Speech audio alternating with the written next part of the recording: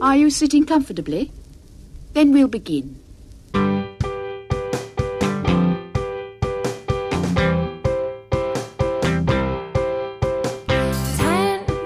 minutes left.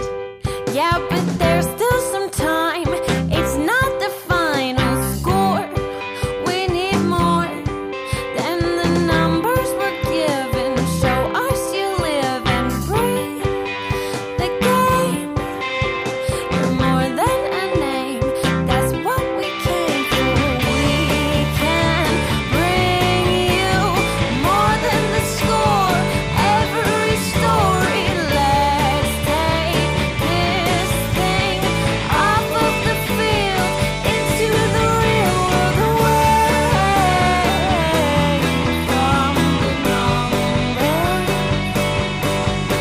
away from the numbers,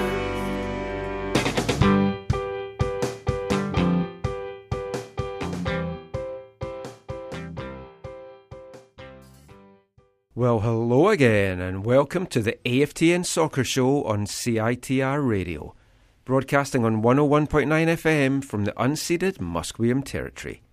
If you're listening to this show on the podcast, this is episode 217. It's been an international break in MLS, a lot of good action to take in. Canada won, America lost, Scotland won. Pretty good weekend, I think. Anyway, I'm Michael McCall. I'm Steve Pander. I'm Zachary Adam Eisenhammer. And I'm Anna Namsharin. And it's the first time we have a foursome in the studio. Same foursome that was on the show a couple of weeks ago, but Zach was on the telephone.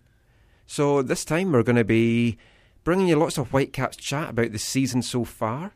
Some high points, some low lights, what may lie in store. We're going to hear from Whitecaps residency coach Robert Earnshaw. And we are playing our new game show, Caps Countdown, which is either going to be a glorious success and everyone's going to want to be a part of it, or we'll never do it ever again. But for that special show, I've got everyone to bring a mascot along with them this week, just to kind of help the show go really smoothly and to bring them good luck in the game show element. So, Zach, what did you bring along as your good luck mascot? I brought with me the Scarif Stormtrooper from Rogue One, the Lego minifigure. Was that because WFC2 had their Star Wars Day? No, it's because actually the Whitecaps, I don't know if you heard, they're happy to announce that they're opening a new youth academy on Scarif. Oh, excellent. Yeah, they thought all the running on the sand on the beach would be, help develop players. Fantastic. And the heat as well is going to be good for the playoffs come this summer. Great. I mean, Anna, what have you brought as a mascot with you? Today I decided to bring the Euro 2016 trophy with me. Wow, that must have been really hard to get out your car and into the studio. Let's have a look at it. Okay, so it's miniature. It's a keychain. Ah, okay. It still works. I thought, but nobody can see this, right? So it was impressive. Not yet. We are working on maybe doing something a little bit special later in the show, but we'll see. But great to bring that along. Probably the closest any of us will maybe get to it. Steve, what did you bring along as your mascot? I brought a foosball soccer ball. Excellent. No expense for spent. my kid's first foosball. Oh. Mini foosball thing. Broke it within 2 weeks. Excellent. And this is all that remains. Oh. Well, it's a nice little souvenir to have. I've brought a special momentum along with me. You might think that I came here in 2007. I think I've mentioned it a few times over the course of the show. But I actually have a secret life before that. I was here back in 1994 when the World Cup was on in America. And I've just brought a little souvenir for that. I'll just get it out of my bag. And as usual, Michael. Oh, what is it? Oh, my goodness. Yeah, it's a photo of me as the Soccer America's Hero of the Week after my great performance for the Yanks. Someone said... So you've been capped? Yeah, I've been capped by the States. Did you get to keep that top? No, Oh. and I had to give the trophy back as well, but... Is that your ball? No, and the ball, I had to give that back. But slightly more hair in those days. And no facial hair. No, it's clean cut. You just moved the hair. I did. Yes. That is a nice way of looking at it. That's Optimist Union. That's why we have brought her on. So I'll keep this up just to remind everyone of How beautiful. yeah How beautiful you used how to be. wonderful I was back in 1994. You have a different beauty now, Michael. It's inward. And there's more hair, too. Bit sad, of course, to see them lose during the week. You're joking, right? Of course, I'm joking. I was jumping in hoops. I did get a message from someone who will remain nameless saying, why do you want America to lose? Because surely it would be good for MLS and thus the Caps if America did well and qualified. Would it be good? Would it be bad? Would it benefit Canada? I don't think so. There's no benefit to Canada. Canada, of course, did win 2-0 against the Jamaican boys. Alphonso Davies bringing new meaning to the phrase Canada Red. Wait, Jamaica? Well, she kind of went of her own accord. Scotland won, got themselves back into the mix for qualifying for Russia. So did Wales, and as a little nod to Wales, we have Wales' premier rap band coming up later in Wavelength. Sir, did you say Wales and rap band Yeah, together? their premier rap band. Goldie Looking Chain, you may know them for their big smash hits, Guns Don't Kill People, Rappers Do, and Your Mother's Got a Penis. Oh man, are they part of the Welsh rap, the Welsh Premier Rap League? Yes. They're from Newport, and obviously the Caps were in Newport pre-season, so it all ties in. You'll love it. And I've got a great story about the penis song as well coming up. No, we don't need that. No, it's fantastic. Why would you save this for when Anna's here? I thought, Anna's here, I'll bring the song by the band that talks about stuff like that. So we're going to kick off this show with a little bit of Whitecaps roundtable discussion. Looking at the season to date, bye week, few weeks left of the season. Are you happy right now? Are you confident that this squad is playoff bound? I'm going to go ahead and I'm going to give you a rose-colored eyeball version. I'm looking forward to the future. I think we can make the playoffs. I think we have the pieces that can make the playoffs. What happens beyond that is a question mark to me. But usually is. I think we can get there. I think we have the pieces to get there for sure. I think they're gonna. I think they will make the playoffs, but they're gonna. It's gonna be one hell of a ride getting there. I don't think they're gonna back in. They're not gonna back in like they used to, like they did in a couple seasons ago. But it's more like I feel like they're just gonna go up and down like they have been all year. There's gonna be little consistency, and they're gonna win when you expect them to, when you don't expect them to win, and they're gonna lose when you expect them to win. So I think it's gonna be one of those years. It's gonna continue on. Are you gonna let them use that false narrative of backing in? I know how much you hated it that year. I don't think we backed in. I don't think we backed in either. The way people perceive we back. Yes, that's the North I should have said American that. way Yeah. of looking at it. Yeah. I think it's a kind of a different era within the MLS era. There used to be like these publicly stated, these are our goals. They no longer, the football committee no longer 3.0, baby. Well, the football committee no longer does that because we have struggled to meet and go past any of those expectations, and so it kind of feels like the expectation is just be good enough to get in the playoffs and hopefully be in good form to have a run.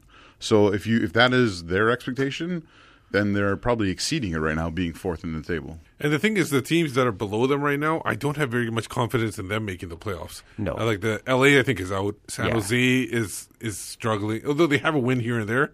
But I don't see them Played more games than a lot of the teams now. And then FC Dallas is just dropping Yeah. right now. So, and Houston really doesn't have a home. Seems like even before the hurricane, they really didn't have a home. So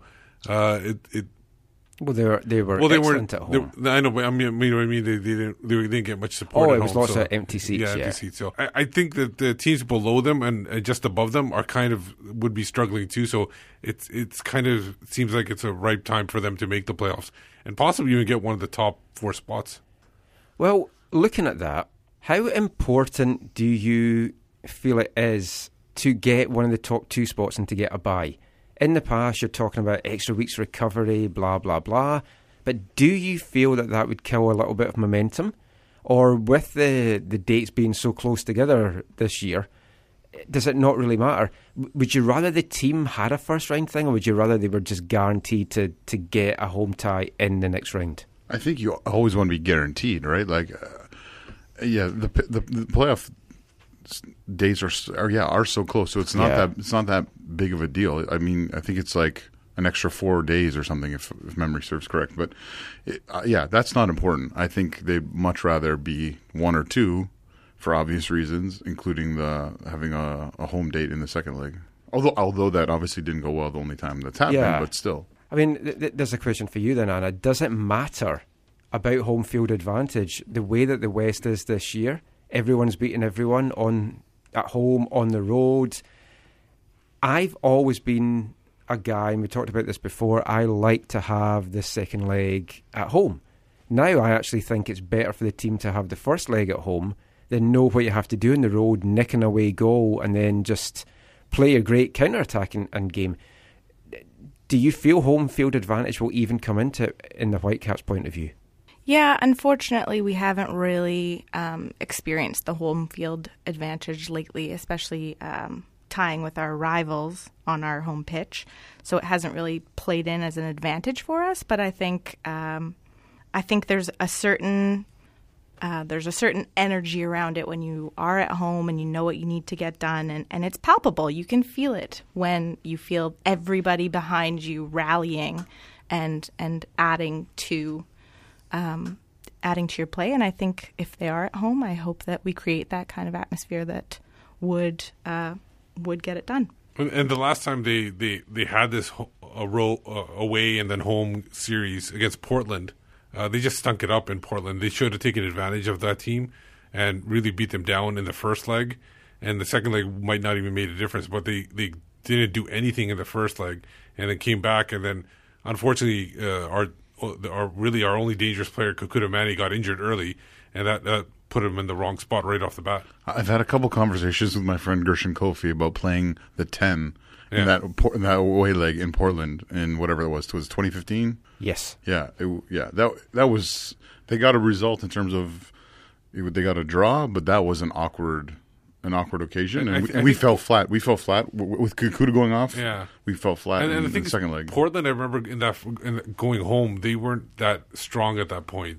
Like they were missing players, or they were just played, or I can't remember what the scenario was, but they were right for the picking in that first leg. I think the goalless draw felt good for some people, and definitely not good enough for others. Looking at the season then to date, there's 8 games left for the Caps. What have you perceived as the major high points then, right up to this point?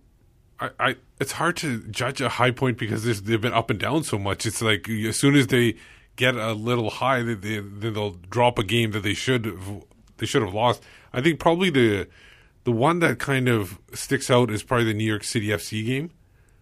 Because I think they just come off a big loss and they were coming back and nobody was expecting them to do anything there, and they pulled one off. But like I said, it's very difficult to figure out what is high and low for them when they haven't been able to maintain that high at all. I completely agree that there's been inconsistency, but I can say that a high point personally for me was watching them win 4-0 in Dallas. Oh yeah, that would be a big high for sure. I think for me, it was beating Dead Bull in the CONCACAF Champions League. Well, they came early. How about a low? Still came, but 9 games left. I just double checked that, so it's not 8. So we've got even more games to enjoy coming up. But for me, the high point, 4-0 in Dallas. Hard to see beyond that. I've liked the fact that our defence has turned around this year. From what it was last year, we're now looking a little bit like the defence from 2015. Not quite as good. As long as Waston's playing. Yeah, we're not like Sporting KC that's only letting 19 goals in so far from their 26 matches, which is incredible. Yeah. But I mean, that's a big high point. Low points for you. I think the Philadelphia game early for me. That was so disappointing because they're not a very good team. That was the first of a few.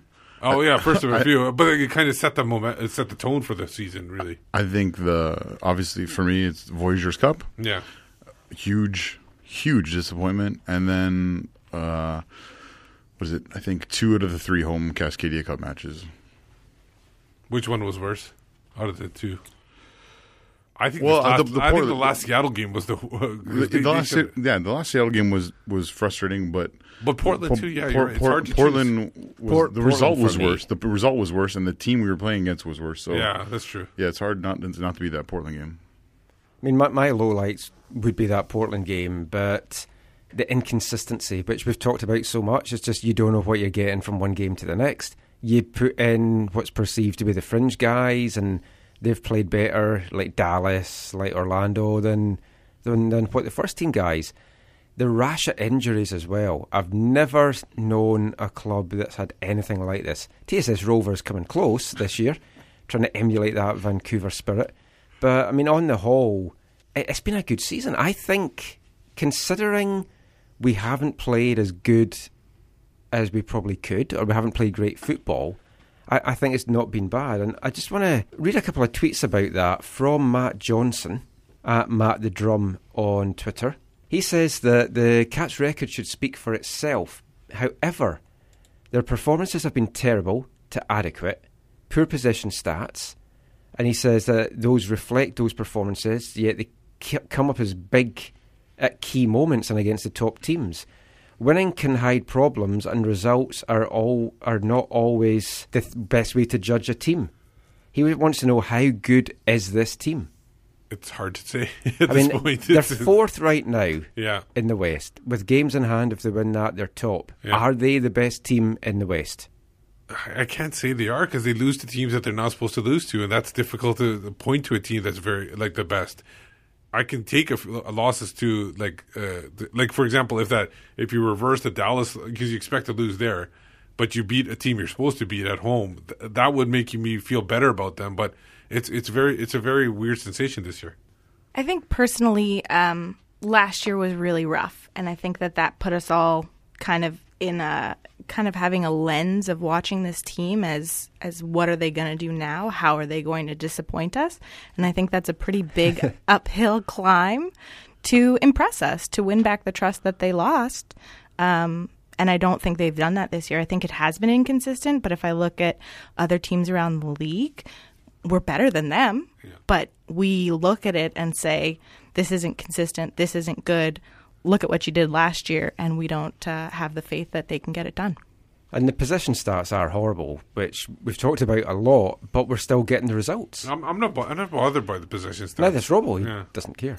I think one of the reasons you might feel, Michael, that this is a good season or whatever, has to do with the way things have been inconsistent. Because unlike other years where we've had really extensive poor run of results, not talking about performances, poor run of results. In at this exact time of year. Exactly. This year, there's not, other than I think the Champions League and the loss to San Jose and Toronto, other than that, I don't think we've had more than 2 losses in a row the whole year. But I don't think we've had more than 2 wins in a row either. It might be 3 actually, but so that I think that's it. So there's a sense that there's a feeling that we're not as bad as maybe we are, or we're not as good as maybe we could be. Parity.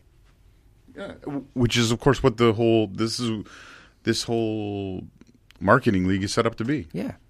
But it does make the league more exciting when you have parity. It does. Unlike like a certain league in Germany that you know who's won the league before it even kicks off. Yeah. Yeah. So you tell me you knew Wolfsburg was going to win a few in the last decade. Everyone knew Wolfsburg was going to win that I'm year? just saying everyone knew Kaiserslautern was going to win the 1998 Bundesliga after being promoted. He's going all the way back to 98. I have no interest in German football. You know you do. I don't. So looking at the games that the Caps have got left, 9 games left. The next 4 are at home. You've got Saturday the 9th at home to Salt Lake. Wednesday the 13th at home to Minnesota. Saturday the 16th, Kakuta comes back to town. Then you've got another Saturday game where you are at home to Colorado before midweek going to the Sounders, and then an away trip to Sporting KC. So we've got these groups of 3 games. We've got Saturday, Wednesday, Saturday, break, Saturday, Wednesday, Saturday. We've seen so far a lot of squad rotation by Robbo. Do you see that continuing this month, or do you think he's going to go for a settled lineup? I think there will be some squad rotation for sure in those 3 games in a week. It may not be as heavy as, let's say, Orlando away. I think the 3 home games, you definitely will see less squad rotation because they are playing at home. But definitely when you go home, Seattle, and then Sporting Kansas City is the one I see where you're going to see some rotation, heavy rotation. But those first 2 games, it should be similar lineups again because you're playing in the same time zone and everything. You're not like traveling too far.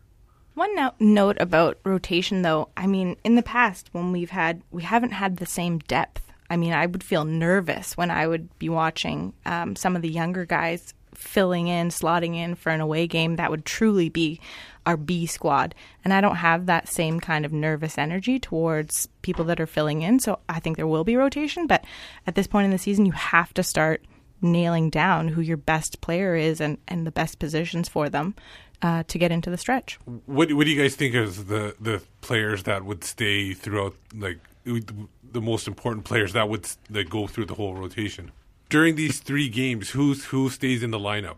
Like out of them, is it? I say Waston, Parker, and Nowitzki on the back line. I don't think Ousted. I say Ousted plays most of those games. Who else do you think? I haven't read about training. Is Parker okay? Yeah, to me it's fine. Oh, okay, good. Yeah, I think that core at the back will stay there. I think the midfield rotates quite a bit. The holders, I don't know if there's going to be much rotation, barring suspension or injury. Well, Ali Ghazal is right. fit to go. Ali. Yeah, I forgot about Ali G. And looking good and looking very vocal.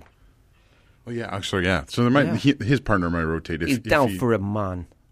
Oh boy, that was my Ali G impression. I sounded That more was very Jamaican. good. I think I went to Yeah. Jamaica there. Yeah, off my own accord as Of your well. own accord. Jamaica? Yeah.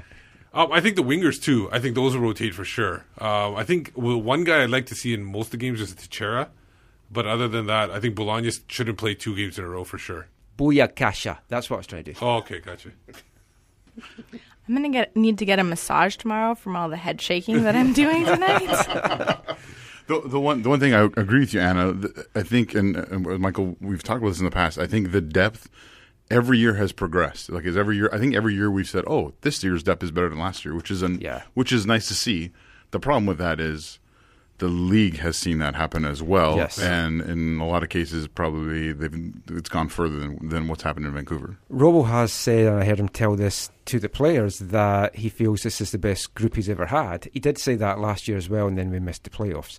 So maybe that doesn't count for too much. So yeah, I essentially I think I agree with you guys. Is it's not as it's not as bad as it was in the past, but you still want to see some like the top players, like Montero, maybe go most of the games. Maybe get subbed off in the 60th to keep him fresh for the next game. The one thing I'll say about this is not about the first group of games, but the second group of games, Seattle away we have to win. There's no tying in Seattle. Tying is not a good result in Seattle. We don't win in Seattle, we lose the Cascadia Cup, and that can happen. Yeah, totally. So we'll just wrap this section up. Where do you see the Caps finishing in the Western Conference? I'll go 3rd. Zach? Man, I think it's going to be 4 or 5. I think a result missed by someone else and a couple good results for us, and I can finish 2nd. I thought you were going to say 1st. Yeah. I don't want to go too crazy. Everyone already thinks I'm kind of crazy. I'm not going to go 1st. I'm going to go 2nd as well. Kansas City with the win. Caps 2nd. Now I'm just going to throw this at you. How do you see them doing in the playoffs? I defer my answer. I think they can make a run, but it all depends on the how they match up against the teams. I think if they stay healthy and depending on who else is there, I mean, in the past we've seen what can take out a team, and last year in particular, Seattle ended up winning the cup without any shots on goal. It doesn't mean that you are,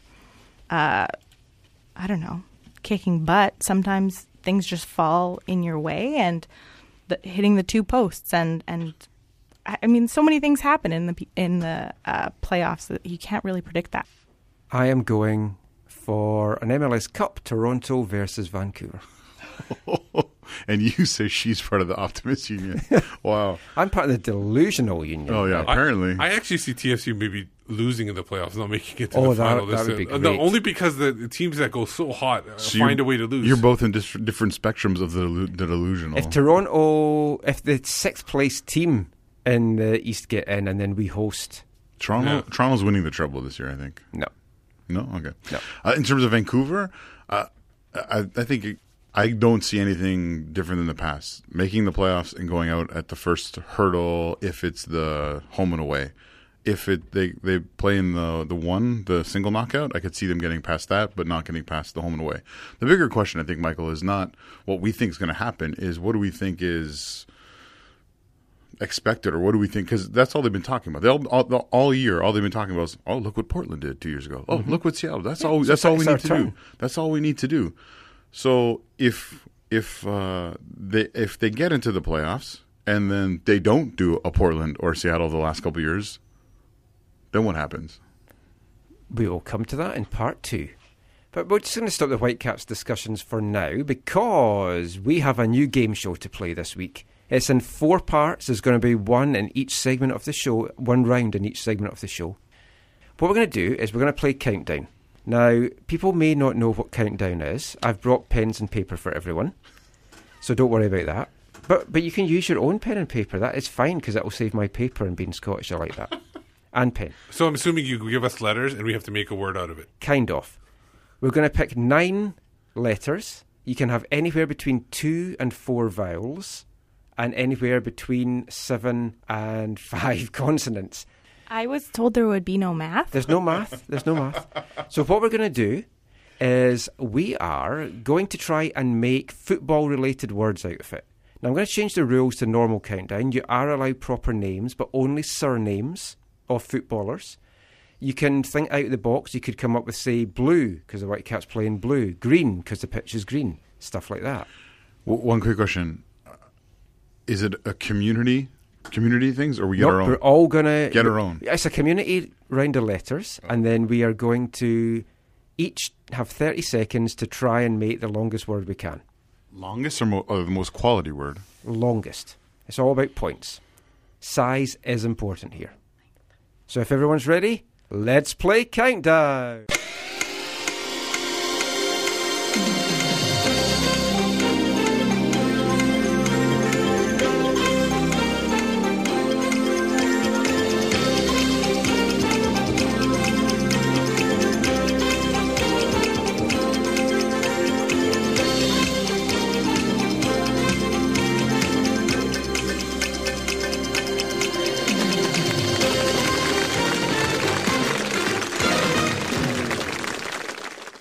Okay, so we're ready for Countdown. It's round 1. Just to make things easier, I am going to kick things off.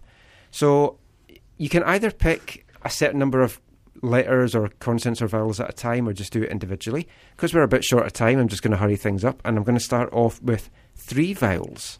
So you all need to write this down. You can play along at home. Tweet us your answers. We're going to start with an A. Did somebody die from this show? Is that why we're doing this? Because that's usually what we have to do. This is my favourite ever game show. I always wanted to be on Countdown, and I never I know. was. I seen it played because I saw it on the IT show. Yes, I IT saw Crowd. it, yeah. IT Crowd. Another A, and my third vowel is a U. I'm going to go for 4 consonants. V, R, K, and J. These are the worst set of letters. Oh dear. Right, I'm going to go for another consonant. Wait, you said 4. You can add? He's adding one because it was we're doing horrible. 9. Okay. So we've got a P. And I think I will finish with another consonant. A W. So that's A, A, U, V, R, K, J, P. So you have 30 seconds to make the longest football-related words you can out of that. And your time starts.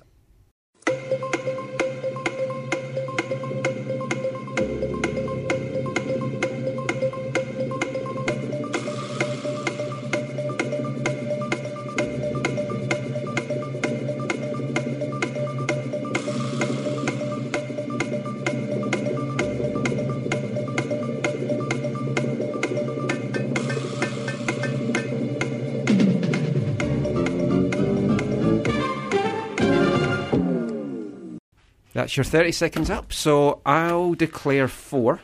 4 is my longest as well. Anna? 4 is my longest. I got 5. Oh, Whoa. so Steve could take the point. So my 4 is Wark, after Ipswich Town legend John Wark. I have that on my list, but I chose others. But So what's yours then, Zach? What are you declaring? Well, I'll go with. I had Wark, but I'll go with my other 4 is Park. You can have the same, Anna. It's okay. As long as you've written He it down. stole mine. It That's was fine. Park. So, okay. So Steve with a chance for the points and to take the lead. Parka for wearing when you have on those cold nights. Oh, watching very the games, good. Watching the football pay. I feel like that's a bit of a stretch, but I did say I had actually Park too, but I then I did say go, hey, that- there's an extra A. I said you could think out of the box. That is excellent. So 5 points to Steve. Steve is in the lead. The chocolate's on the line here. I know. Oh, it's fantastic. I don't know how Steve's winning. He's not wearing his bandana. He has his lucky ball. Oh, sorry. He only has one lucky ball, but he's fondled it so well. He's put him in the lead. We're going to continue our Whitecaps chat now, and we're going to look at a couple of tweets we had. Austin Sweeney at OzSweeney4. He wants to know, where is the line drawn on the Robbo era? And who would you like to see take his place when the time comes for him to move on? Which I know may be a little bit premature. He still had a hashtag, still thinks we're winning the cup this year. Is there a possibility that if the Caps didn't make the playoffs or one and done, that Robbo's position is untenable, or nowhere near that? Well, before he signed for the Galaxy, I was thinking Siggy Schmid, considering they like recycling Sounders into the Whitecaps team. I'm just kidding. I don't know. I think he's done well. He's made it a more professional club, it seems like. I feel that the club is more the way he brings in the players and everything like that. The players love him as well. Yeah, and I think he relates well with the fans. He works well with the media and everything. So he's not. There's no issues there. I think the thing is obviously going to be results. And right now he had a fantastic first year, slip out in the second, and then he's kind of turning it around. But it's just I think he's playing with what he's got, and I think he's doing a decent job with it right now. I think when they brought him on, they knew that they were getting a coach that didn't necessarily have the experience, and they were willing to give him a few years' time to kind of get his bearings and figure it out. When I look at the people that he's brought in, I don't look at it and think, oh, that was garbage. I think he made decisions that made sense at the time to see how these players fit in. Like if I look at Rivero, he brought in Rivero thinking, let's see what this guy can do in MLS, and it didn't work out, and he's out. But other players that he's brought in make sense to me, and the team that he's trying to put together makes sense. If the results aren't happening this year especially, I can't point it at, oh, it's because this person's garbage, that person's garbage.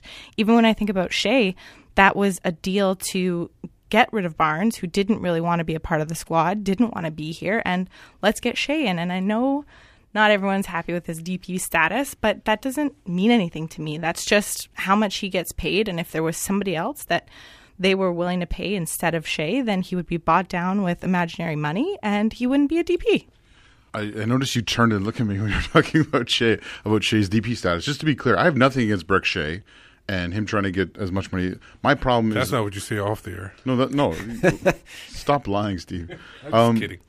My problem is that the football committee and the ownership are hiding behind him as a DP when he should not be. He should be a TAM player at most on a football club, on MLS, on the money he's on, and there should be a DP who's making more money who should be in that spot.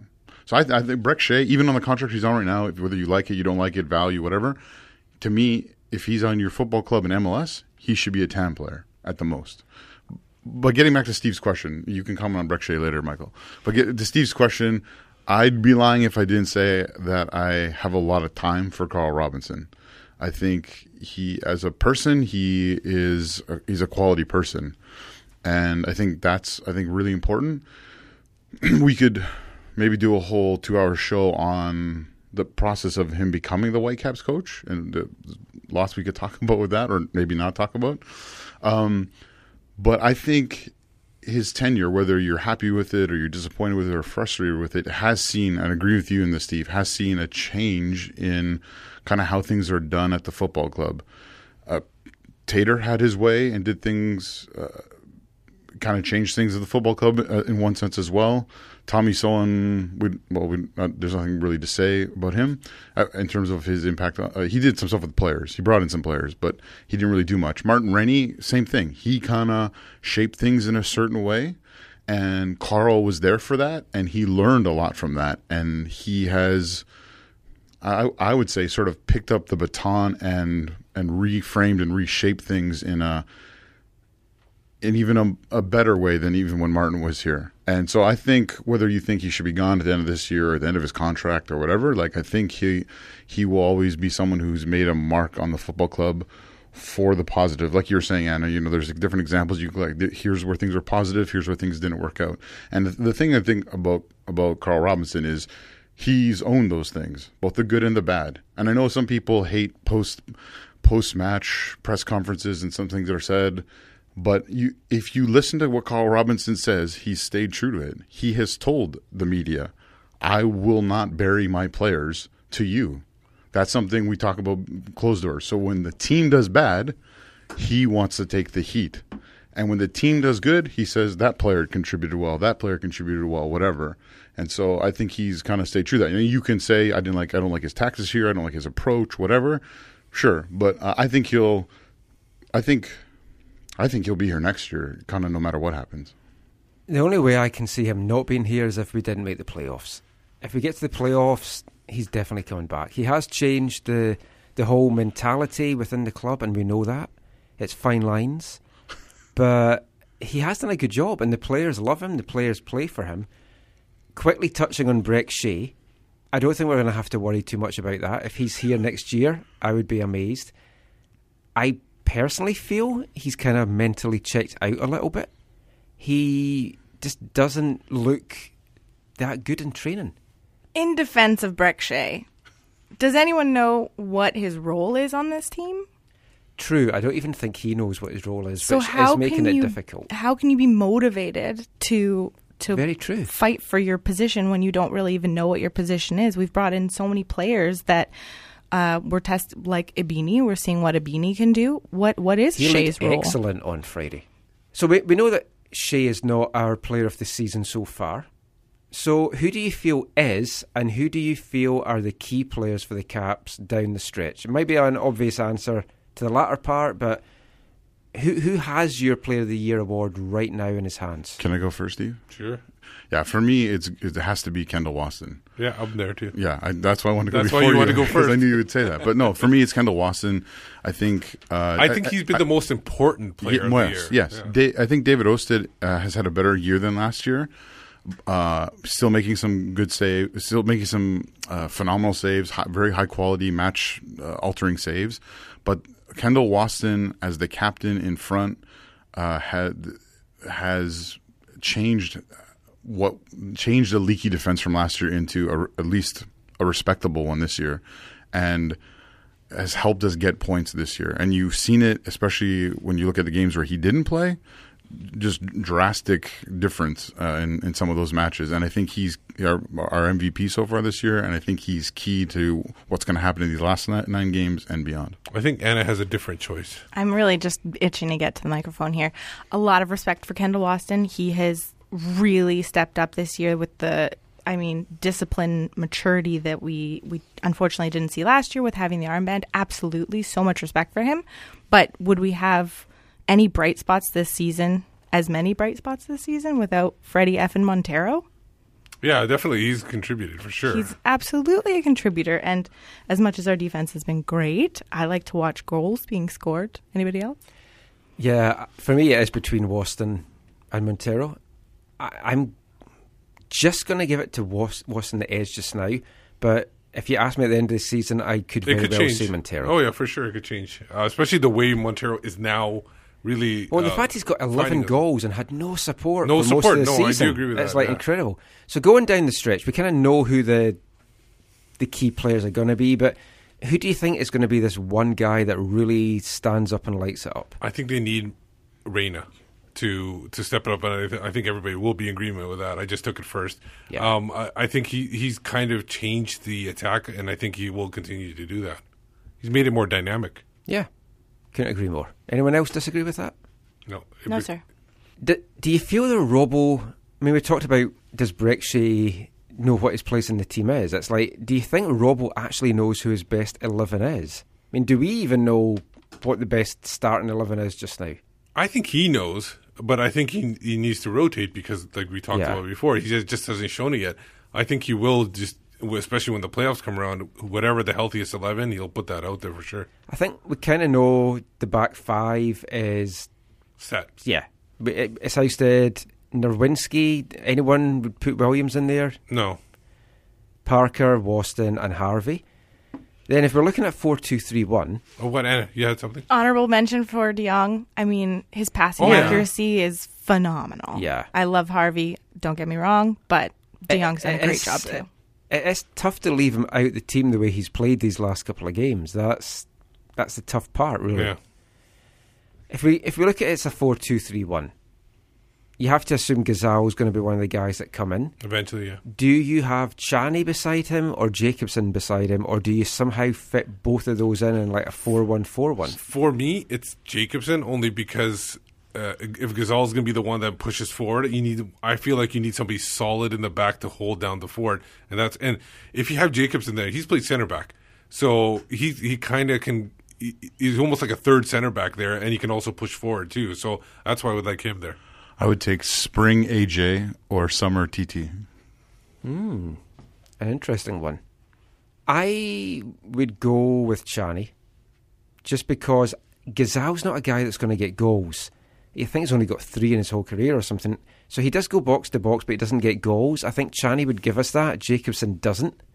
So for me, Chaney would get that. Montero's obviously going to be the one up front with Reina behind him. So looking at the 2 wing players, Bola on the right, Teixeira on the left for me, I think. Or do you give Davies a start? I've always liked when you set up with a 4-2-3-1, the wingers, one to be a provider, so that you got Teixeira or Bola as one of those, and the other guy like to be a driver, somebody that drives to the, and there you got Davies. And you even got a little Good bit... Good job Carol Larn's not in the team. Even Abisi can be a player like that can drive to the net. So that's what I kind of like. But if you look at the top 2 wingers, I think it's Bola and Teixeira at this point. Do you two agree it would be Bola and Teixeira for you, or...? Yeah, it's hard not to see them as the primary people, and then you have Alfonso and his buddy Breck as other options. Yeah. It's time for a new section of the show. I don't know what I did that for. I don't know what I did that for. I don't know what I did that for. I don't know what I did that for. I don't know what I did that for. So, I don't know what I did that for, and that is perfect to describe Alfonso Davies and what happened in the Canada-Jamaica game. So, what was going through his head, Zach, with that sending off? I can't. Who was it? Elvis Powell? Damien Lowe. Okay, sorry. Okay, I think a couple things. One is he in MLS he gets kicked a lot, and it was a foul. It was a poor play. It was a poor play by the Jamaican defender. And when I watched the replay, the defender has a kick at him low as well, which he should have been at least booked for. And so he reacted poorly. It was the red mist. It was kind of a rush of blood to the head. He didn't get him in the face. Right? No, he got him on the shoulder. That's what pissed me off the most. That because he never... You wish he did get him in the face? Yeah, I did wish him... Because the way he reacted, he deserved to at least get sent off, make it worthwhile. Yes. At first, he's going to get sent off, at least kick the guy in the face. At first I thought, okay, yeah, he kicked him in the face, no problem. Yeah. But no, so it was just to me, it was just red mist. It was in the heat of the moment. It's not definitive of who he is as a player, as a person. You saw him walking off, and he was mortified. He was just like, I can't believe I've just done this. Yeah. Whether it was his own volition or his people said, tweet something out after. He tweeted something out after. He's setting records all over the place. Youngest player ever now to get sent off for the senior team. Totally. I think that was his own volition. I don't think anybody told him to do it. I'm not saying someone did. He was very remorseful. He added a gift too to it, so yeah. It definitely is something there. It was immediate too. You could see it on his face. So I think that he was sorry about it. Absolutely. So do we put it down to youthful exuberance? Or, I've seen in a couple of games he does have a bit of a temper. Is it something that they maybe need to just make sure it doesn't get out of control? Or is he going to be the Canada's Joey Barton? No, I don't see Should that we keep him away happening from at all. bookmakers? That's just... Yeah, no, that's not going to happen. Well, I mean, that was one of the lowlights of Canada's performance. Just have a very quick chat about the Canada-Jamaica game. Another lowlight with a Whitecaps connection, Sam Arakugbe going off, coming on as a half-time sub, going off again. Looked like it could be the same hamstring problem, which is 3 or 4 times now. Yeah, you have it as a career ending. I have it as close to career ending. He has it as, he told me earlier today, he said it's a career ending hamstring injury, which I've never heard of before. No, not from that injury, but his hamstring issues could be career ending because he keeps having them. He's back for 6 games and now he's out again. Well, he just needs to stretch. Maybe Caitlin can give him some yoga lessons or something like that. Yeah. I'm imagining he's going to be back with the Caps and not head back to Sweden, but it didn't look good. You really felt for him. It was very disappointing. It was disappointing, first that Marcel only got a half. And then, Sam comes on. You're like, okay, great. Sam's excited to get on. He's going to go out. And it was, you feel bad for Sam. Like, Sam wants to be a professional footballer. This is what he's wanted his whole life. He's worked really hard. He's done a lot of great things. He's been in a number of places. He's in a place now where he's trying to make a breakthrough. And to have a setback like this is unfortunate. I feel for him as a person. I think it's the last minute call up because he's playing in Sweden. It's a different climate there, and then he comes to the mugginess of Toronto, and like you said, he hasn't stretched out properly, and maybe that's the reason why it happened. Maybe it's just a fluke thing. Yeah, I say blame Toronto. Absolutely, yeah. I agree with that. Oh yeah, totally. Apart from the result, anyone really stand out for you with their performance in the game? To be honest, I just fast forwarded through the first half and I had the second on mute and just turned it up when Alfonso came on. So I'm assuming you won't have that much of a say in who had a good showing. So you missed a really good half for Canada. Yeah, the first I saw half. the goals. I fast forwarded. No, but you would watch the overall play. To me, the 3 players that stood out were Anthony Jackson Hamel. Yeah. Not just because he scored. His pass for the second goal was phenomenal. Ozo with the good finish for the second goal, and then Junior. The setup. Junior played well. Junior played well, and then you look at his setup for the first goal was good. Now Jamaica was not good, right? Let's not kid ourselves. Wasn't their best team. They were not good. It wasn't Canada's best team, right? You don't have Scott Arfield there. There's other players who weren't there, Borjan, whatever. You had Atiba there, and I think I thought Jason played. How do you pronounce his last name? Lutweiler or something? Yeah, Lutweiler. Yeah, so I thought he had a decent game because he wasn't too busy, but he had a decent game. I thought Atiba made. I think Atiba, if he was in the Gold Cup squad, I think they could have made it would have made a big difference on that squad. Absolutely. That him and Samuel Piet, I think is a good combo in there. I just wish Atiba was about 10 years younger at this point, so he could have him his prime at this point, not later on. It was a good performance and a good result for Canada, and it was nice to see 21,000 people at BMO for a friendly. I thought it was Argo Stadium now. It's not changed. Argo Stadium is looking superb. No, okay. I mean, it's great that they've let us play there. In all seriousness, like the division of matches across the country has been awkward over the years. It's not been helpful. It's not been healthy for the growth of the sport in across the country.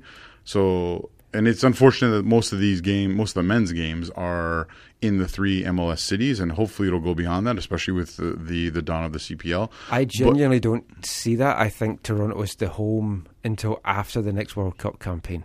Which might be the case, but I think in the long term, I think they need to recognize that you need to play in different places in a country this is huge. We don't have a Hamden, we don't have a Wembley, right? That we're going to just all the games there, everyone can jump on the train, you get there. I think this is the first game in Toronto since like 2015, I think, right? So like having the World Cup games here, then having the Curaçao game in Montreal, having this game here, it felt like the people in Ontario were hungry for a match, and it was great to see 21,000. I think that's a record for a friendly in Ontario. Not full of Jamaicans either, like America, Costa Rica. I didn't see very much green and yellow. No, and the Voyageurs did well. You could hear them, you could see them. It was good. You see Ben right in the middle of them all the time. Of course. Anyway, it's time for the next round of Countdown.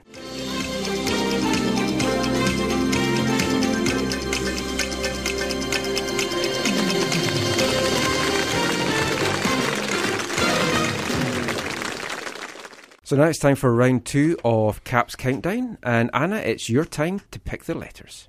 Okay, so I'm going vowels first. How many do you want? I thought it was 3. You can have as many as you want. You can have anything up to 4 vowels in total. Let's see how bad they are. Okay. U. O. A. Not bad, not terrible. I'll take that. That's close to USA. Consonants. I don't know yet. Let's see how we do. G. P. F. N. S. Ooh. I think I'm pretty happy there. Okay, so you have 1 letter left to pick. Do you want a vowel or a consonant? I'll go consonant. W. So if you're playing along at home, the letters are U, O, A, G, P, F, N, S, and W. So if you're ready, your 30 seconds starts now. Let's count down, everyone.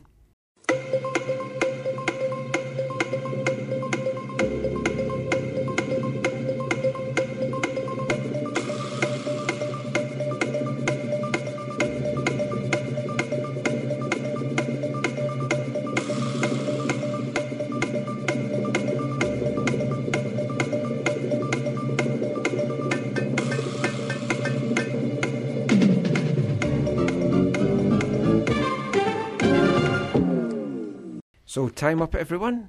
Anna, how many do you have? I have 0. Oh. I didn't know I was supposed to do it. He did his own too. When he did it, pick the letters. I missed it. Zach. Just quick clarification. It has to be one single word, right? Yes. Okay, then I just have 4. I have 4 as well. I'm going to go with 5. It's a stretch. So we can challenge it? If you don't like my explanation. So what is your 4? Fans. Oh. I have soap, because obviously you need soap after playing a game. Yes. I have fangs because of Luis Suarez being a vampire and liking to dig his fangs into people. I think the correct answer would have been because of the ad we play, but that's probably good enough. Oh, yes. And of course, the vampire ad is always very relevant on this show. So that's it for round 2. The scores now. Steve and me are tied on 5. Zach and Anna yet to get off the score. And we'll be back with more after this. Hi, I'm Carl Robinson. You're listening to the AFTN podcast. So we're back after that exciting round of countdown. I'm sure you're all at the edge of these seats. Hopefully you're playing along at home. You can let us know if there's any words that you got that we did not get. But now we're going to turn our attentions back to the Whitecaps, and in particular back to the youth and the residency, the under-18s and the under-16s. Both the residency teams get their 2017-18 season underway this weekend. The Caps are playing host on Saturday to Portland Timbers, Cascadia Derby at the National Soccer Development Centre. It should be a good game. As always. And there's been some movement in the residency coaching staff this year, which hasn't been announced yet. Carol Valentine has stepped down as under-16 assistant coach. Really? Yes. Why? Just commitment, the time. It was just a lot for him, and he's got the other stuff to do as well. He really enjoyed it, but he decided to take a step back. So being promoted to the under-16 head coach assistant is Robert Earnshaw, moving up from the under-15 team. And the teams this year are actually called under-19 and under-17. They've actually amended it a little bit. So it's no longer 18s and 16s. But Ernie has moved up to the 16s with his team. 12 of the 15s have moved into the 16s. So I got a chance to catch up with Ernie at training recently, just to talk about his transition into coaching, just how he's found everything, and just the challenges that being a youth coach faces. So here's Robert Earnshaw. His name was Ernie, and he drove the fastest milk cart in the West. Ernie! And he drove the fastest milk cart in the West. So Ernie, is it a year and a half now since you went into coaching? Yeah, it's like 18 months going on nearly 2 years. Yeah, nearly 2 years. How have you found that transition then? I know you're in the game for such a long time. Has it been easy to... You're in the game as a player for a long time. Has it been easy to adjust to not being out in the pitch every day as a player, but bringing on the next generation? Do you know what? I think when you play the game so long and you're a competitor on the field for nearly 19 years, I think for that long, it takes time to adjust personally, and it takes time to just transition into the other side. Now you've got to give the info. Now you've got to have the answers. Now you've got to give the info and improve and develop somebody else. Because as a player, sometimes you come on the pitch and you're very focused on what's your individual role, what's your who you're working with, what unit, what are you doing, like what's your role in the team, what do you those things, and then within that everybody's doing those things at the same time to create this team of to bring that together into a team so it works. So you're working together with other people. But do you know what? At the same time, it takes it took me maybe 5-6 months to really transition from player to coach. But the great thing is that you have the knowledge. I think that's the thing that's kind of jumped out at me personally is like you have the knowledge, and it's just giving it out there. And do you know what? It's transitioning personally from a player, just mentally, maybe from a player to a coach, but on the field and working as a coach, you start to find it, I guess, not simple, but it comes naturally, because you start now to somebody asks you a question, you have those answers. That's what I found is you have those answers, you have the ideas, you have the solutions. A player's got a problem, what should I do here, what do you think I can improve on? You start to really it comes out naturally. That's what I found. So which is the comforting thing, because then you kind of take a step back, after 5-6 months, and you think, actually, it's you maybe build it up to be a lot harder than it is, but then when it comes to it, day to day, you start to transition, and it comes naturally, I think. What's been the hardest adjustment that you've had to make? Because you've done some coaching, you've been through all your badges and everything, and you're involved with the first team. But when you're dealing with young players, what's been the hardest thing for you to kind of get used to? I think the hardest thing, to be honest, is probably understanding players you don't know at the beginning. Understanding what they need. I think that's always the natural thing, is understanding what they need and how can you develop them. I think the hardest thing always is you as a coach, you got the player or players, and you've got to now improve this guy. Because I think because at the end of the day, whether it's 50 years ago or in 50 years' time, that's always going to be the case. There's certain things in football that I found that when I was 16 and 15 and 14, they're still relevant today.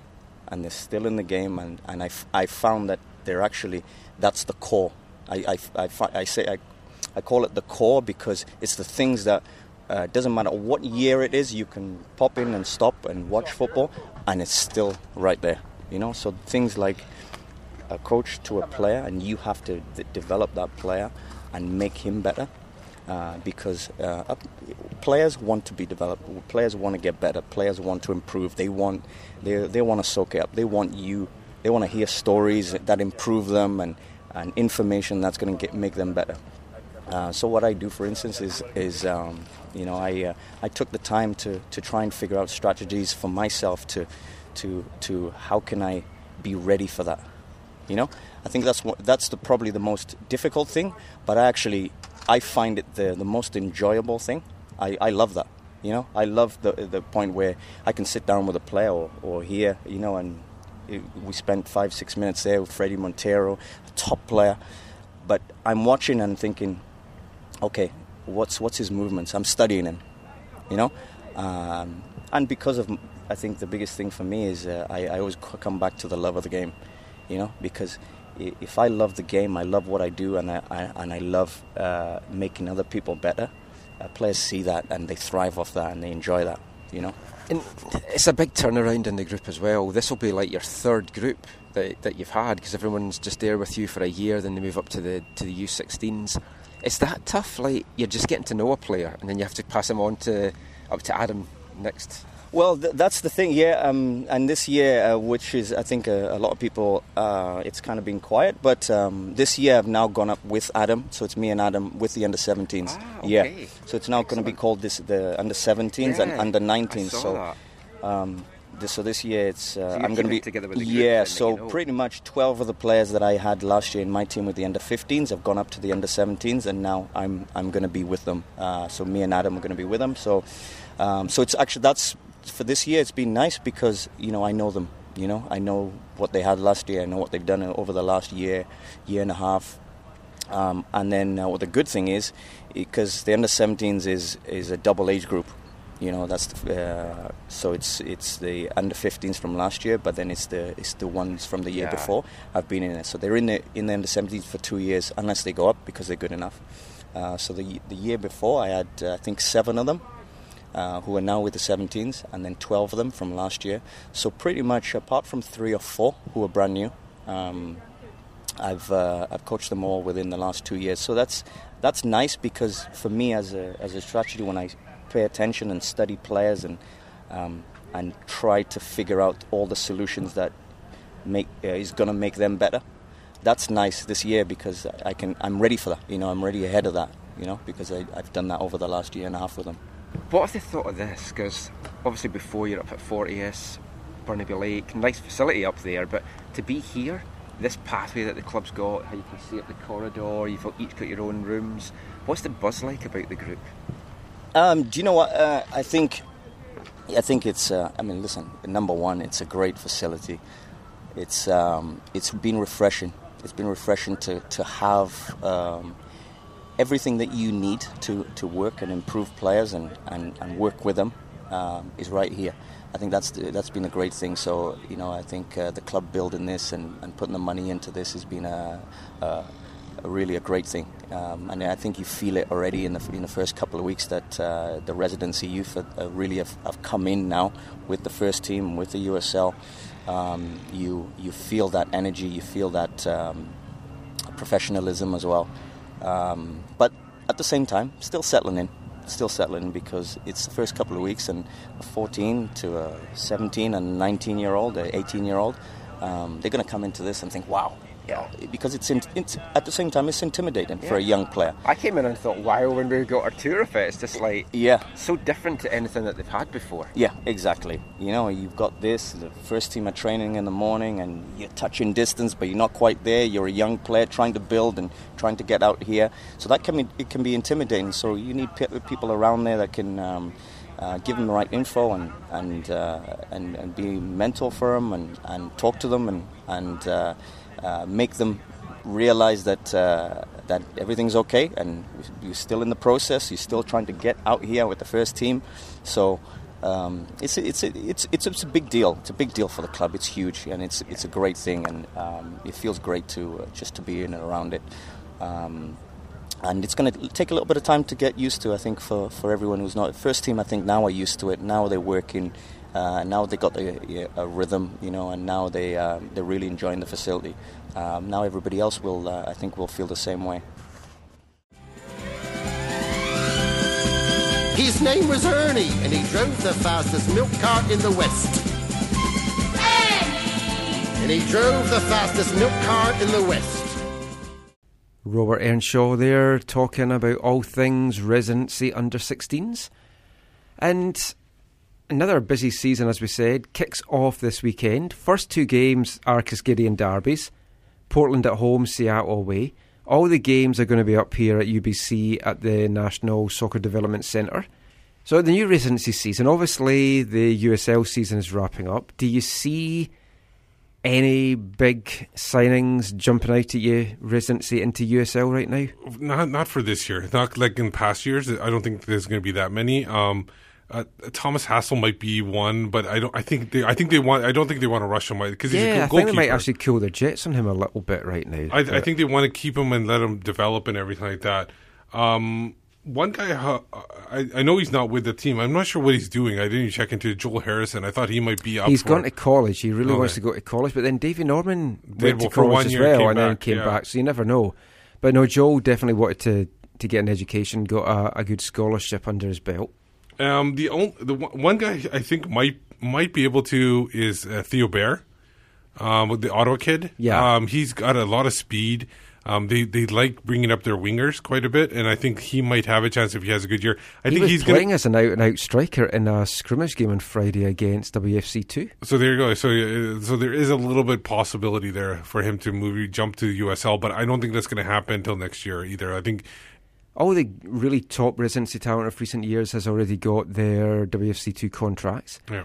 From the WFC2 team just now, do you see anyone making the grade, making the jump to the MLS roster for next season? 4 guys so far, if you include Alfonso, which I know is a little bit of a stretch, but Brett Levis, Spencer Ritchie, Kyle Gregg. I was like, who's the other one? The one guy who I have liked in limited viewing that I've seen is Amanda. Really talented. Amanda. I think he's got the ability. For me, the only one that I see possibly doing it, maybe 2 if they want to have a look at Meyer Bevan a bit more closely, but if he doesn't get sent off anymore. International. That's my only thing with him is he would take up an international spot. Well, see, the other guy for me is Declan Wynn, because they have had a look at him. They're very high on him. I feel they're going to have to offer him an MLS deal at the end of this year, or he is probably going to look to pastures new. And he maybe should, because he is an international. A couple of goals in the year, but for me, he's been great. But do we need another left back? Yeah, I was going to say those are the 2 guys I was going to mention as well.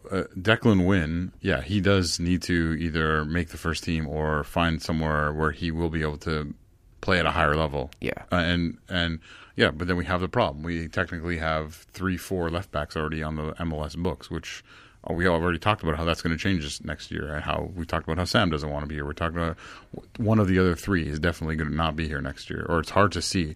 Yeah. One of those I don't see Harvey being here next year. Yeah, that wouldn't be. I don't think it wouldn't be too surprising to see him gone. But then to bring in Declan as a left back option is kind of having 3 guys there is probably too much. Plus international spot. Yeah. All I was going to say about Meyer Bevan was, aside from the international roster spot, it'd be nice to have. It's always nice to have players who know the spirit with which to play in a Cascadia derby. And so, what happened in his last game, he knows what a Cascadia derby is all about, and that would be appreciated. So, once again, this week's Flash Top 5, that's what it's called. We are in, as usual, Michael has taken off the headphones sitting on the side because it's about Canada. The U23 midfielders. U23 midfielders. You know some of these players. Come on.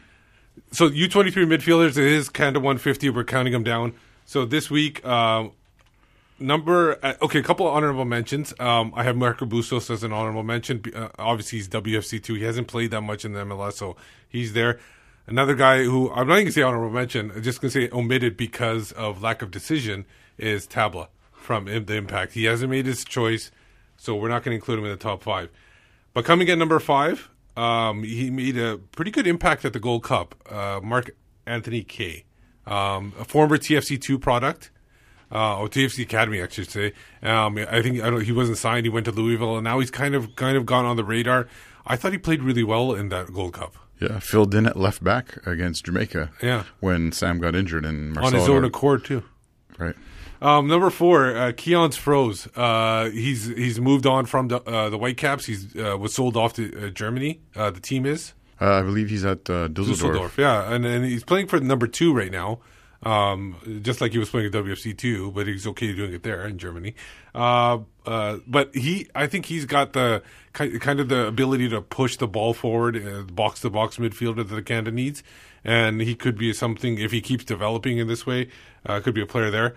Number 3, didn't make his debut at Gold Cup, but he did in Toronto. Raheem Edwards, good. I think he plays more of a left back, left winger, left wing back kind of position for TFC. And I think he can play along that side for the national team in the future. Number 2, recently signed with the Impact, Samuel Piette. I really like this guy. I think he was young, and that's maybe why I didn't give him enough credit before. But he's really grown with his time in Europe and now moving back to MLS. I think he was one of their better players in the Gold Cup, and even in the last game, the setup, the pass to Hamill that went to Osorio, that was a fantastic way to set it up. And who could be number 1? Number 1, it's obvious. I think this guy could take Canada, and we don't want to put pressure on him, but he could take Canada to another level, and that's Alphonso Davies. And he's shown, the thing is, if he didn't show the maturity, I still wouldn't even say those kind of things, but he's shown the maturity, and I think he can do it as long as he continues showing that in the future.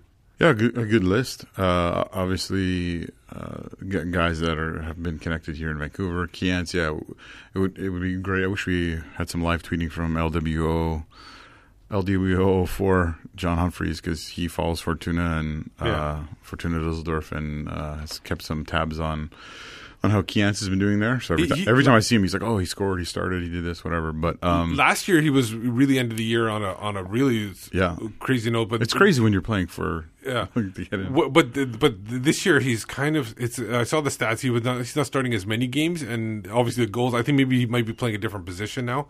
Maybe he's playing in that box to box or holding midfield role. Yeah, that's where John would know. But I hope that he continues to, or comes back into the fold for Canada eventually, and I hope he makes a breakthrough. Makes the breakthrough in Europe. So that was that was the final Canadian Flash Top 5. Hopefully, we have some in the future.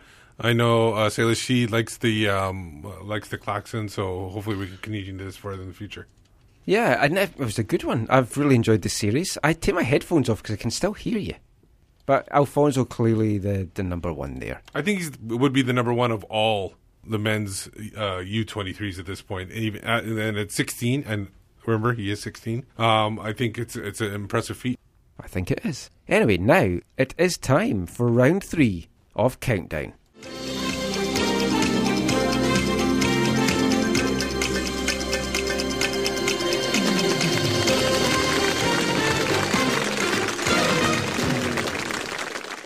The audience going wild in the studio here. It's actually nice to have a show recorded in front of a live studio audience again this week. Yeah, just look at them through the glass there. Just wave. Yeah. Hey guys, if you want to come along to one of our recordings, just drop us a line. There's GA terraced standing room. There is, yeah, but it's like tiered. It's safe standing. Yeah. So it's all good.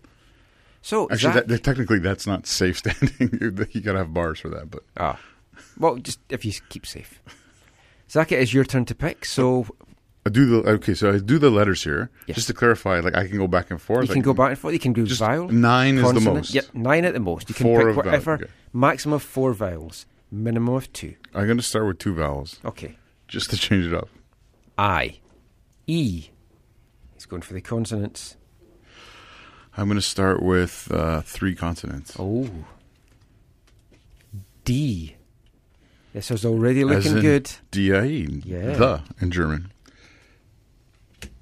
R. Ooh, this is already looking like R. Oh, that put a wrinkle in it. Just to let you know as well, if anyone gets a 9-letter word, you actually do get double points. You get 18. I thought you got a teapot. That's if you win overall. Oh. I'm going to go with another consonant. Oh, a T. A T. This is looking. I haven't really seen good. one of those yet. Okay. I'm gonna break out another vowel. Another I. That's unfortunate. And oh man, do I want another vowel? You get 2 more letters. Two more to go. Two more letters to pick up. Okay, I'm gonna go with another consonant first. Oh, another T. This is like opening one of your packs of stickers, Michael. All these doubles. I'm gonna end with I'm going to end with a vowel. He's going with a vowel. A U. A U. So your 9 letters, if you're playing along at home, are I, E, D, R, R, T, I, T, U. Let's count down.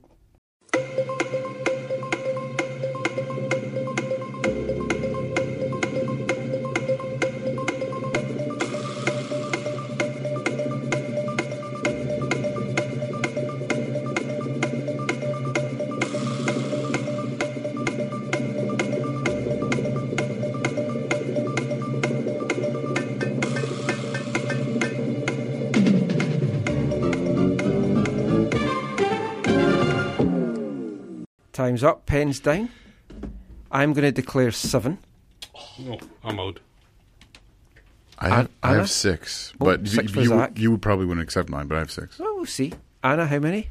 I have 6. 6 as well. I had 5. 5. Okay, let's hear the 5 first.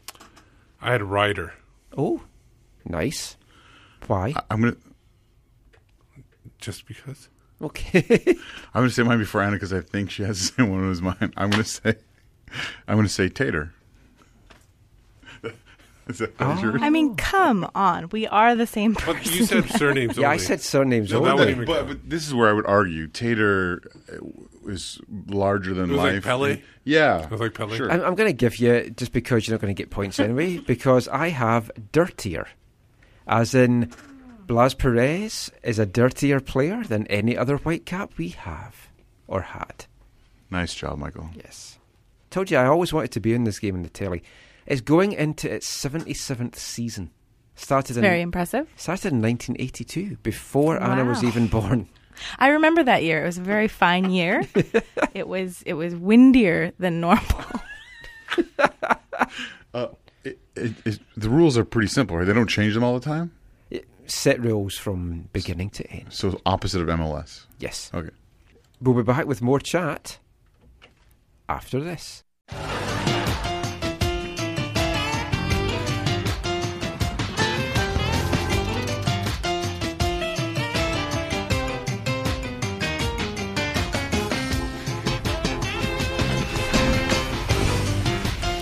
Yep, it's the news radio theme, which can only mean one thing. It's time for BC's Soccer Web headlines. This section of the show is brought to you in partnership with bcsoccerweb.com, your one-stop site for local, national and international news and links. So, Steve, what have you found on the site this week? So this week, a lot of it was dominated, obviously, by the Premier League, the end of the transfer and everything like that, the transfer window ending, a lot of stories like that. But we were trying to find some other stories that will kind of... Now, a couple stories that I just missed the cut. One was a story about Ella and Aaron McLeod, about how they won the Swedish Cup for their team. Another one is the supporters walking out after a banner was removed from their soccer game. I think it was in Phoenix. Oh, yeah. Yes. Yeah. Their anti-racism, anti-Nazi banner. Yeah. Because a sponsor was uncomfortable with it. A couple of stories. Probably Coca-Cola. A couple of stories about how English, how the younger players in English Premier League are kind of moving on. One was from The Guardian about how younger players are going to Germany and Portugal to get a better look and get better development. And then about a Chelsea player saying that Chelsea's a tough place to play because he's not getting time. He went to Watford. I think his name was Nathan Chalobah. Went into Watford, and now he was called up to the national team. So it was a big step for him. 3 articles we're talking about. One is called "Why Girona." Manchester City's deals with Pep Guardiola's brothers' wages questions. It's about how, and this ties into another story we're going to talk about, the Disneyfication of clubs like Manchester City to keep showing benefits. It's basically about how Manchester City and other teams like Dead Bull, like Zach likes to call them, are kind of getting satellite clubs all over the world and trying to develop players, trying to kind of make them their clubs a franchise essentially, and kind of give him a leg up in their league and try to make it the whole thing a popular thing. So that's the one story. And the one about the Girona thing, that's Pep Guardiola's brother. He's basically an agent who is kind of helping players get into. They're kind of using him to recruit players to different teams, whether it be New York City FC, Manchester City, or whatever. One story hitting close to home, especially for you, Michael, that we're going to be talking about. Barcelona soccer star host grandson of Vancouver man killed in terror attack. It was about the kid who the grandfather was from White Rock.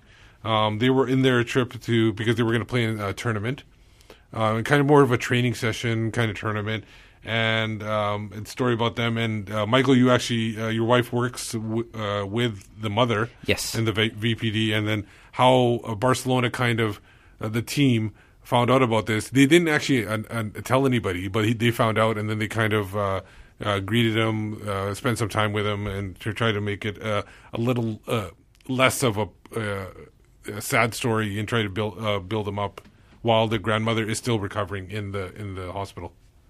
I mean, the plan, I believe, is they're going to fly the grandmother to Edinburgh when she's healthy enough, and then they're just going to meet up there. But I mean, a terrible story. Things like this can just happen anywhere these days. It's just so sad. But they all love football. I really hope the Whitecaps do something for the family when they come back, because they are Whitecaps fans. It would be nice to get them along to a game and just do something nice for them here as well. Yeah, for sure. And it's crazy, the story, because the father and the son, they were going to go with them to the thing, but they decided last second they're going to go to the beach. And it's just amazing how these things happen. And you make one decision and it goes one way. Heart-wrenching story as well, that Fiona, the mum, saw her photographs on the telly, just lying on the ground, and you just can't imagine like what goes through your mind at something like that. It's kind of a tough transition, but Zach, you had a lot you wanted to talk about, the Disneyfication of the sport, and it's saying it's showing benefits, but you have a different look at it. Yeah, first off, the story of this family who went over for the FC Barcelona camp or whatever it was, is tragic and sad, and we wish them well as they grieve and as everyone eventually comes back. I mean, what's happened with Dead Bull and the Man City group, and there's a few others actually in reading that article and then reading the Girona one as well. Basically, what Dead Bull did was, they bought a bunch of different clubs, and initially, like, Salzburg was supposed to be like it was their great hope, get them into the raise them up. Well, first off, change their color and uniform and all that kind of stuff, destroy the history of their club, but get them to a place where they're in the Champions League, making big money, and all that kind of stuff. And then as they bought these other clubs, Salzburg is now not so important to the setup. Yes. Leipzig is really become the primary one that usurps resources from the others. Well, there was also the questions: could they play against each other in Europe and stuff? That was an incredibly disappointing. Yeah. It felt like a very spineless decision by UEFA to allow that to happen, which, as both those articles point out, is really made it an open season for these MCOs, which are multi-club ownership. Yeah, and so it's more. This is more about business than football, unfortunately. I mean, sure, scouting and whatever and getting players is obviously that's part of football, but it's about how to do that cheaper. The Girona article talks about having a place. The club is now in La Liga.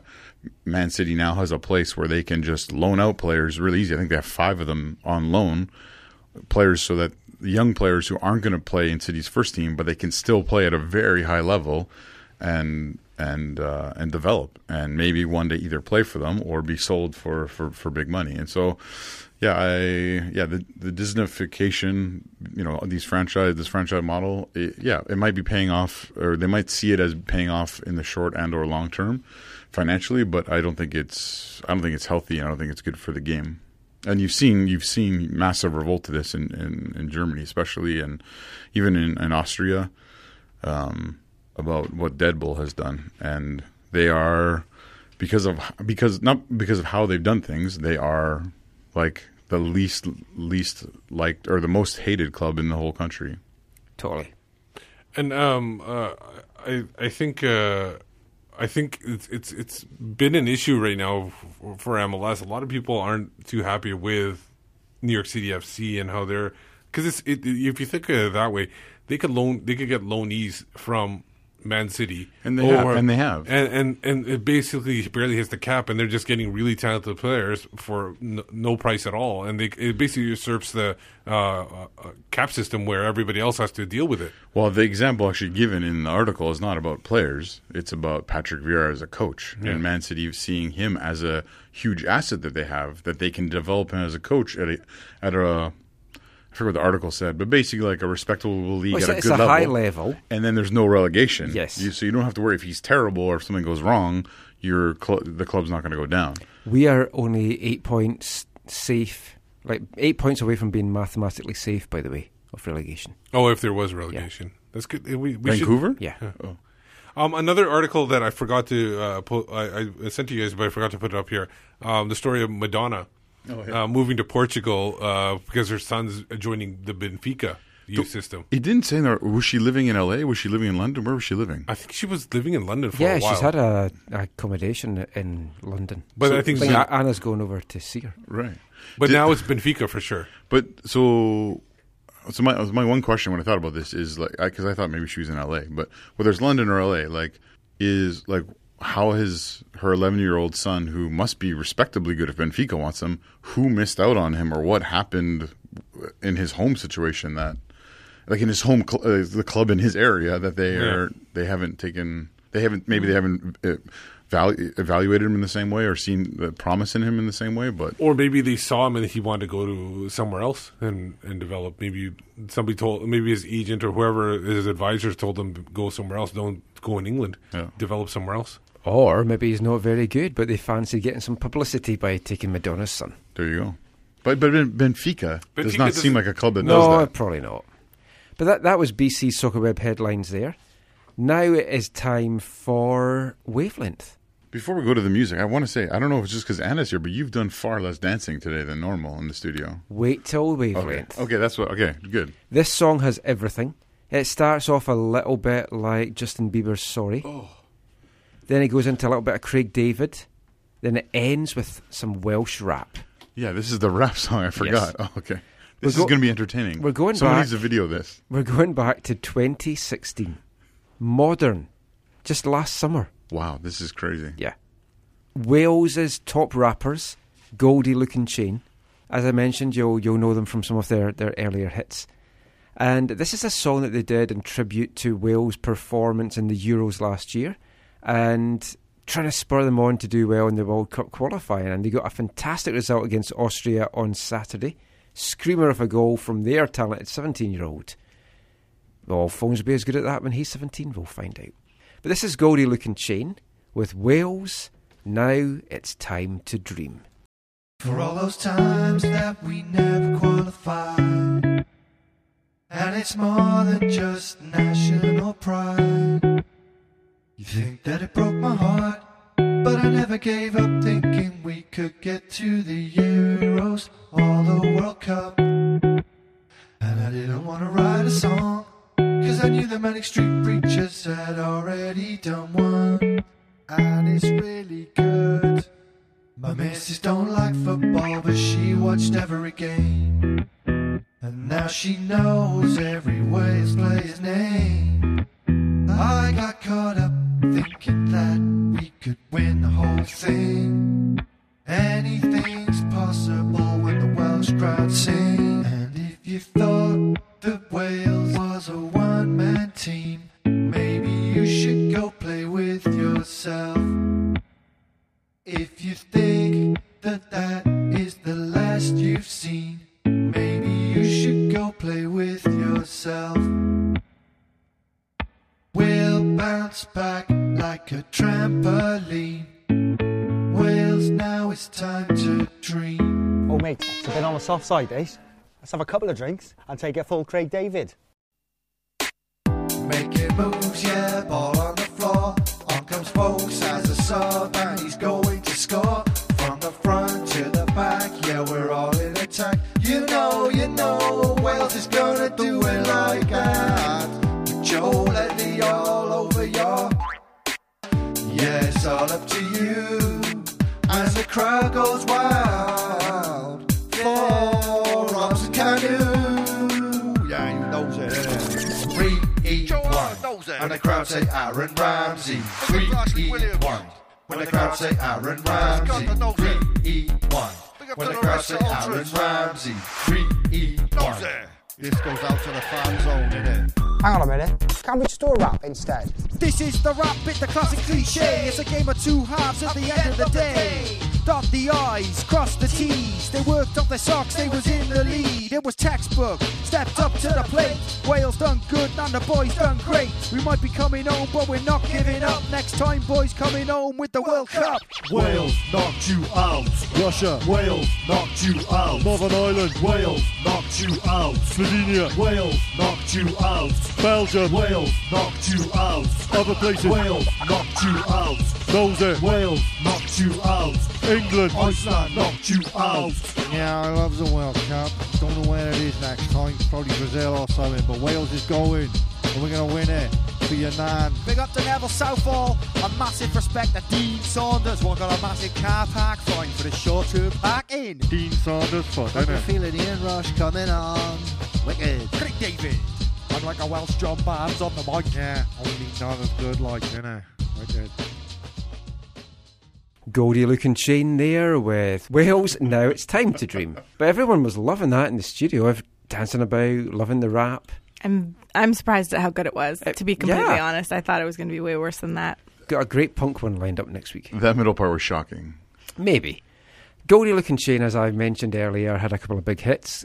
Guns Don't Kill People, Rappers Do. And no other ones. Their smash hit, Your Mother's Got a Penis, which the tale I had to tell you about that was East Fife were away at Gretna, and there was a segregation fence between the fans. So there's all these kind of kids, maybe 10, 11, at the segregation fence, like shouting abuse at us and like flicking us the V's and everything. And I'd heard Your Mother's Got a Penis, but this is before anyone really knew who they were. So I just yelled back at him, Your Mother's Got a Penis!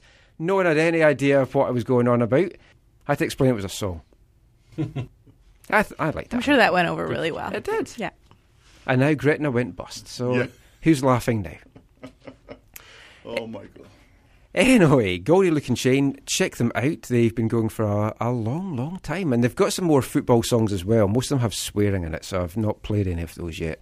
Anyway, now it is time for the final round of Caps Does Countdown.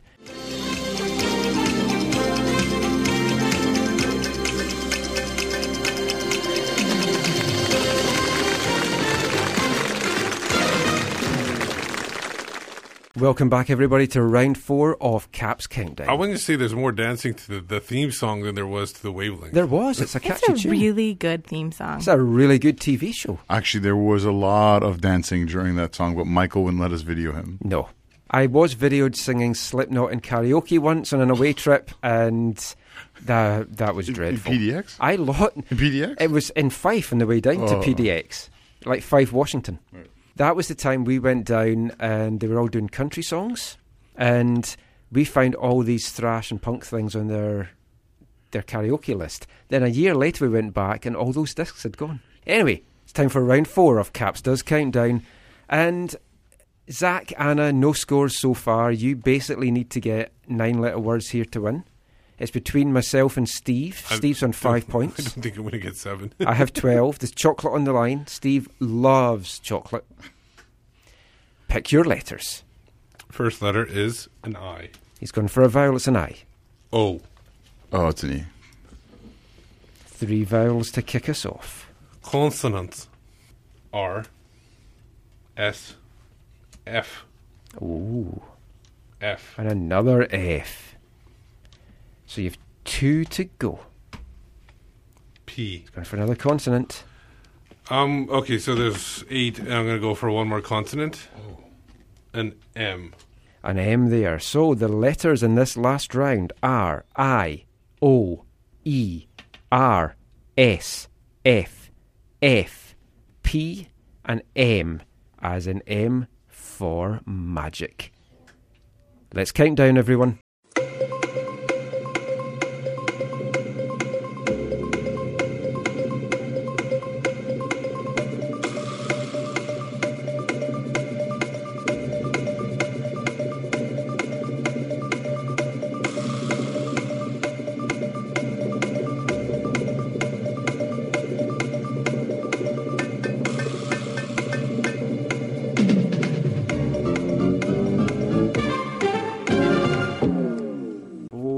Time is up. A difficult selection of letters there. I'm going to declare 5. I got 4.